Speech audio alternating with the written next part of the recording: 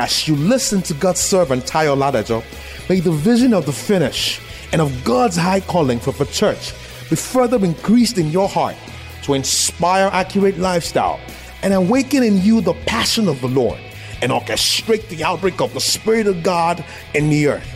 Be blessed in Jesus' name.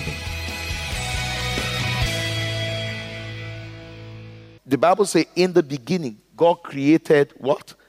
Heaven and earth. Praise God. In the beginning was God. In the beginning, only God existed. God existed on his own. Praise God. And then in time, he began to create heaven and earth. Praise God. In the beginning, there was no heaven. In the beginning, there was no earth. Only God. God who dwells in eternity. Praise God. But in time, he began to create heaven and earth. So, now the word create means to complete. God finished the creation of heaven. Finished the creation of the earth. But then in the next verse, we saw that something happened. So between verse 1 and verse 2, certain things happened.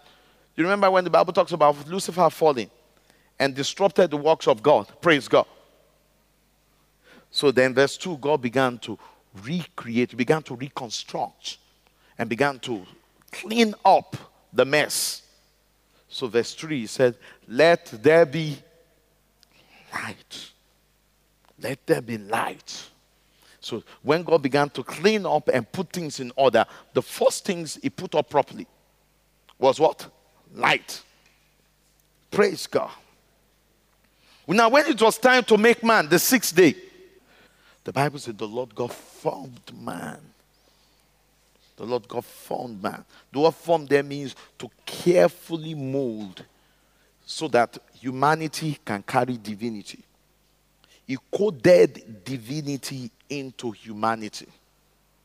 The Lord God carefully molded so that humanity could carry divinity. Praise God. And what? He breathed, he released a portion of himself into man. So man was different. Man was different.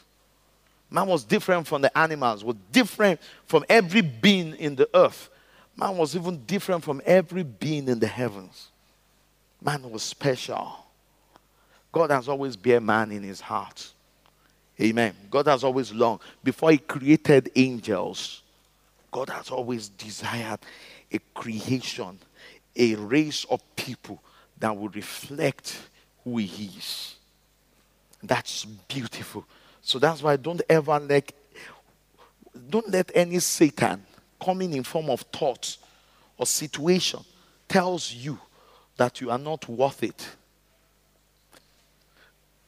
When you begin to doubt the integrity of God behind your existence and your essence, it's a sacrilege.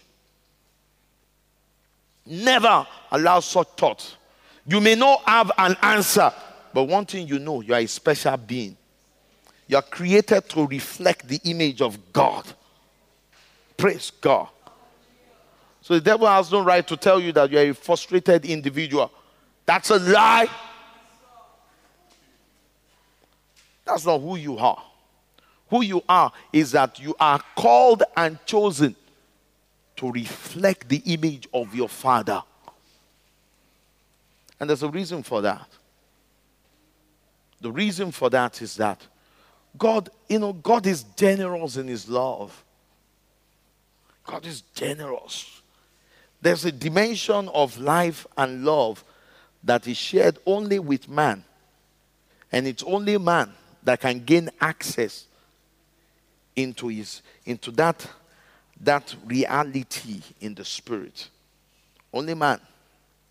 And there's a dimension of his love that is reserved only for you and I. Because it was intended from the beginning that a race of beings will exist that will be able to establish and exist in his will and establish his kingdom in the earth. Do you know that will happen Now, the Bible talks about the new earth. And in the new earth, no sorrow, no death, nothing. It will be governed by man with a sense of absolute integrity to the will of God.